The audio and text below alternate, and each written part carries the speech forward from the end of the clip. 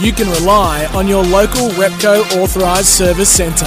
Find your closest centre at repcoservice.com. IGA, the best store in town. Supporting the local community with their low prices everyday policy.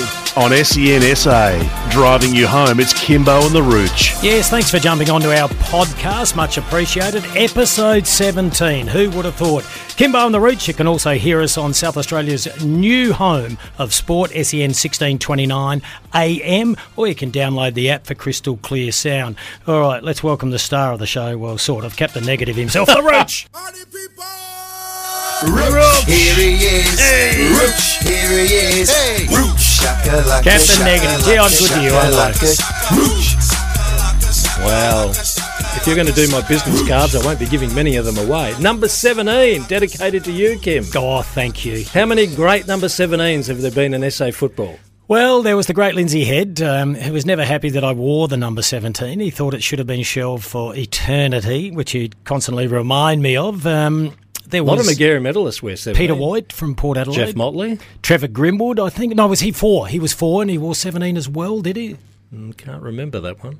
77 Magarey medalists, Trevor Grimwood. Yeah, a few questions without notice there. Hey, Rooch, you set the agenda for today, so we'll jump straight into it, all right? Well, it's that time of the year, Kim. To set agendas? No, for people to be called in to have their exit interviews, whether there's then external reviews. For 10 clubs, the season didn't pan out. Well, as most of them thought it should. Exactly. So that is the topic of our discussion. 1, external football club reviews, and 2, player exit reviews. Let's go to the external reviews for the footy clubs now. Of course, it's happening at the Adelaide Football Club. Some think it's a great thing. A lot of people were calling for it. Then once they do it, they've been criticised. What are your views?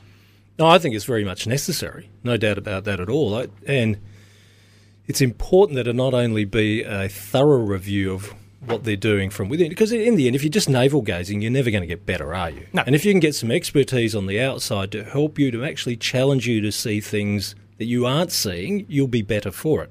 The test is that once the review ends, do you accept the findings and do you change? Because if you don't, what was the point?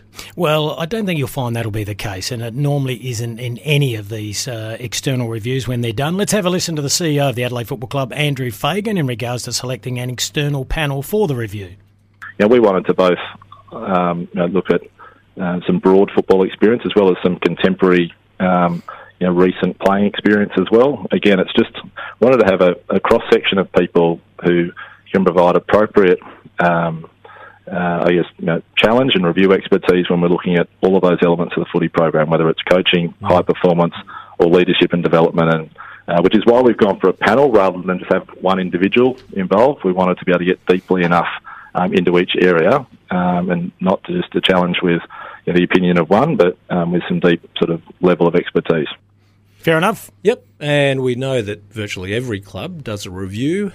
Certainly one of the men who has done many reviews in South Australia is actually David Parkin. He's been calling into Adelaide, either Adelaide or Port Adelaide, year after year. That's where Andrew Fagan says about one person coming in and just challenging you on your themes.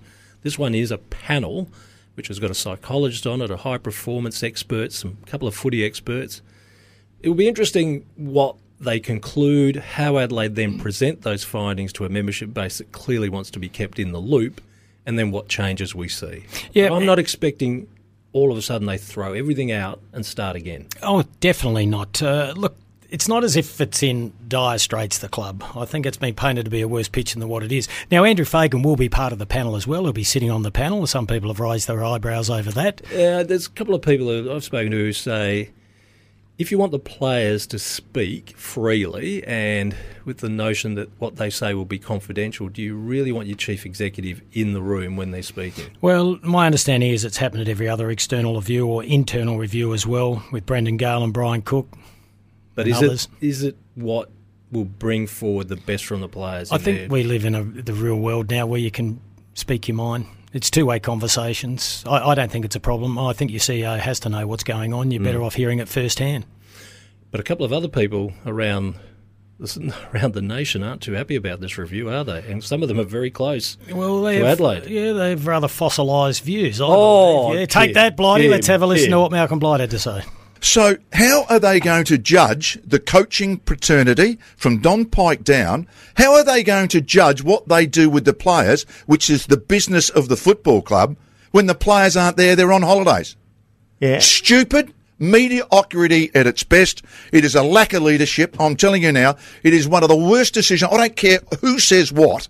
How can you judge a coach when the players aren't there and see what they do? Yeah. What's the first question? You're going to come in and you don't know these persons? What are you going to say? Oh, look, I do this. Do you really?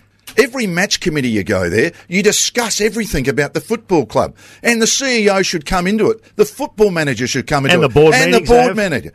I mean, what's going on? This is a mediocre football club. And until someone actually grabs it by the throat, changes it, it's going to continue. You can talk about, sorry, David, you can talk about coaching, you can talk about player recruitment, you can talk about list management, but to actually do this, to have an external review on what you are getting paid, a lot of people are getting paid a lot of money internally to actually make those decisions. I think this is the weakest I've ever seen the Adelaide Football Club.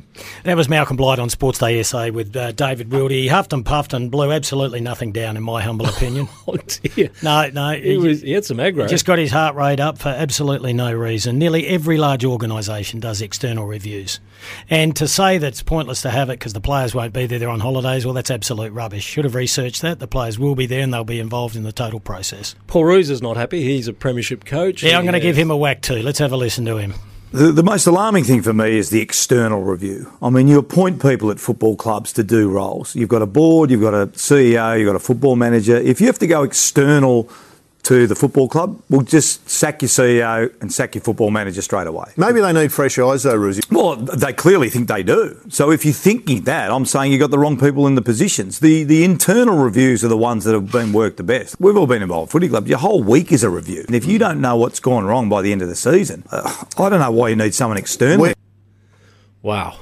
There's some agitated men around the nation, aren't Go on, have your say. You don't sit on the fence normally. You'd be loving this because it involves Adelaide. Oh, Kim, it was Malcolm Blight who's hit them up pretty hard. Yeah, there. but I'm talking about you Look, now. My view is if you're going to do the external review, that it be completely external. And that's why I'm not convinced about Andrew Fagan being on that panel. I would have preferred someone else to facilitate that one.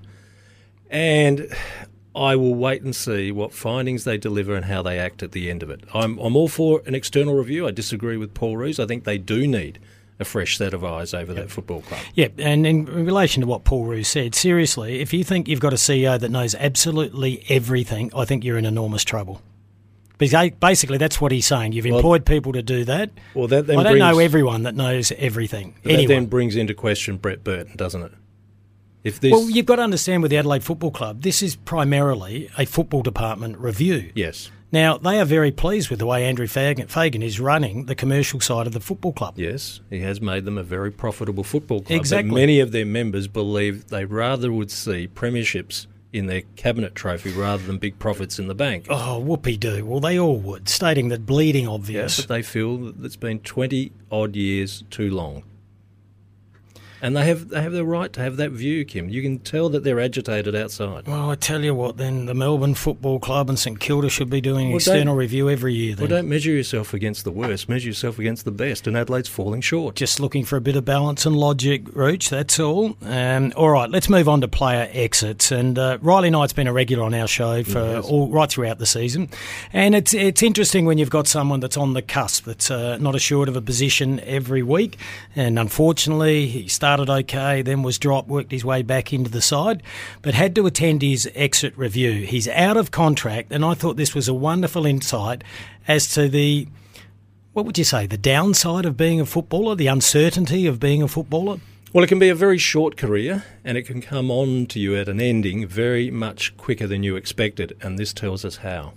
A little bit different. So basically they've got right up until the start of November, or basically pre-season day one, to finalise their playing list and contracts. So for myself right now, I could be waiting till basically the end of trade period, and even further along than that. So it's a pretty difficult time. You don't really know what your future kind of looks like, and trying to get stuff ready for life after footy as well, if that's the case. And it's just the way it goes, unfortunately.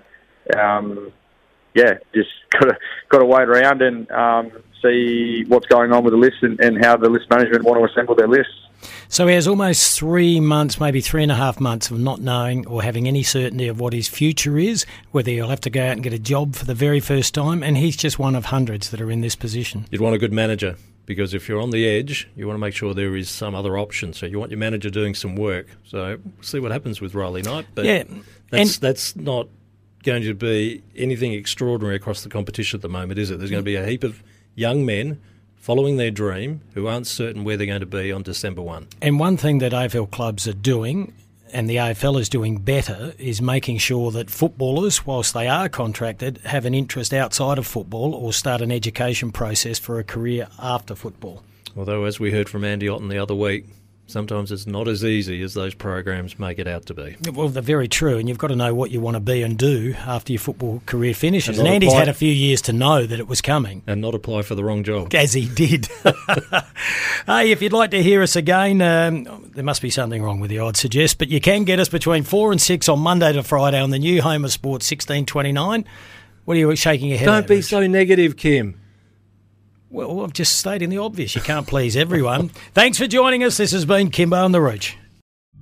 The podcast Faith on Trial looks into Hillsong, both in Australia and the US, and takes both the listener and hosts on unexpected twists and turns in the story of Brian Houston and the Singing Preachers. There are 2 incidents involving Pastor Brian. The Australian journalists uncovered a litany of alleged criminal behavior in the megachurch. Financial gifts were being given to the leaders of the church. Listen to Faith on Trial Hillsong ad-free on Crimex Plus on Apple Podcasts today or wherever you get your podcasts.